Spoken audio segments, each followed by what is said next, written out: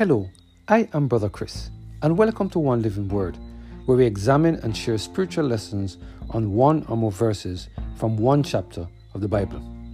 Today we're focusing on the topic, Speak Kind Words, based on our reading of Deuteronomy chapter 19 and verse 15. Let us hear what the word of the Lord has to say in this passage of Scripture. One witness shall not rise up against a man for any iniquity or for any sin. In any sin that he sinneth, as the mouth of two witnesses or at the mouth of three witnesses shall the matter be established. Do you know that gossip is one of the most dangerous things that can have a deadly effect upon the members of our church? Do you know that Satan understands how deadly gossip is in destroying trust among brothers and sisters in the church? There are many of us who don't realize that when we use our tongue to bear false witness against a brother or sister in the church, that we are breaking the seventh commandment. Some of us don't even realize that when we allow others to tell us things about a brother or a sister in the church, that we are aiding and abetting the person who is engaged in using their tongue to gossip. But do you know what is the greatest danger about gossiping? The fact that we are using information from one person to determine how we should judge a particular situation. And in some cases, we even take actions for or against an individual using the information we receive from only one person. Today, God wants us to know that this way of thinking is not consistent with the Word of God.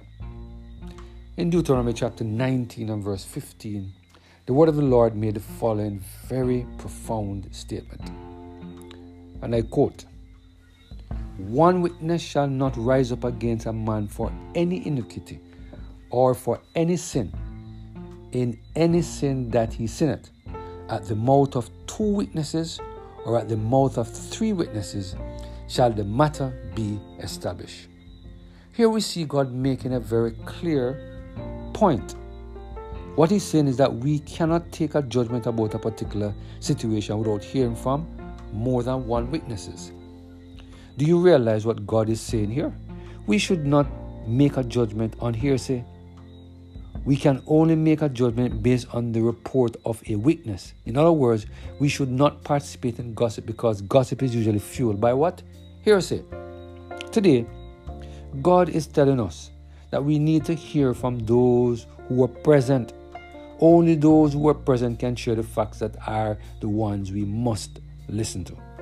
Matthew Henry, in his commentary on this passage of Scripture, he said the following, and I quote, that a single witness should never be admitted to give evidence in a criminal cause so that the sentence should be passed upon this testimony. Verse 15. This law we have heard before, Numbers chapter 35, verse 30. And in this book, Deuteronomy chapter 17, verse 6. This was enacted in favor to the prisoner whose life and honor should not lie at the mercy of a particular person that had a grouse against him, and for caution to the accuser not to say that which he could not corroborate by the testimony of another. It is such a shame which this law puts upon mankind as false and not to be trusted. Every man is by it suspected, and it is the honor of God's grace that the record he has given concerning his Son is confirmed both in heaven and in earth by at least three witnesses. 1 John chapter 5 and verse 7. Let God be true and every man be a liar. Romans chapter 3 verse 4. End of quote. Today, I pray that we will ask God to help us to stop participating in gossip and to help us to only speak about what we have seen or heard for ourselves. I pray that we will also ask God to help us to stop listening to the false witness of others Let us ask God to help us to stop facilitating those who continue to bring news about others to our attention. I pray that we will continue to surrender every single area of our lives to the total control of the Holy Spirit, so that He can help us to only speak the truth and not to entertain conversation where persons are gossiping. We must remember that only God can help us to use our tongue in a way that brings honor and glory to Him. Let us pray. Heavenly Father, thank you, Lord, for reminding us we must make sure that our tongue is governed by the Holy Spirit. Speak only what we see. Do not participate in gossip in any single form. Lord, thank you for the reminder. If we would just follow these instructions, our lives would be so much better. We praise your name and glorify your name. Through Jesus Christ our Lord. Amen. Have a blessed and Holy Spirit-filled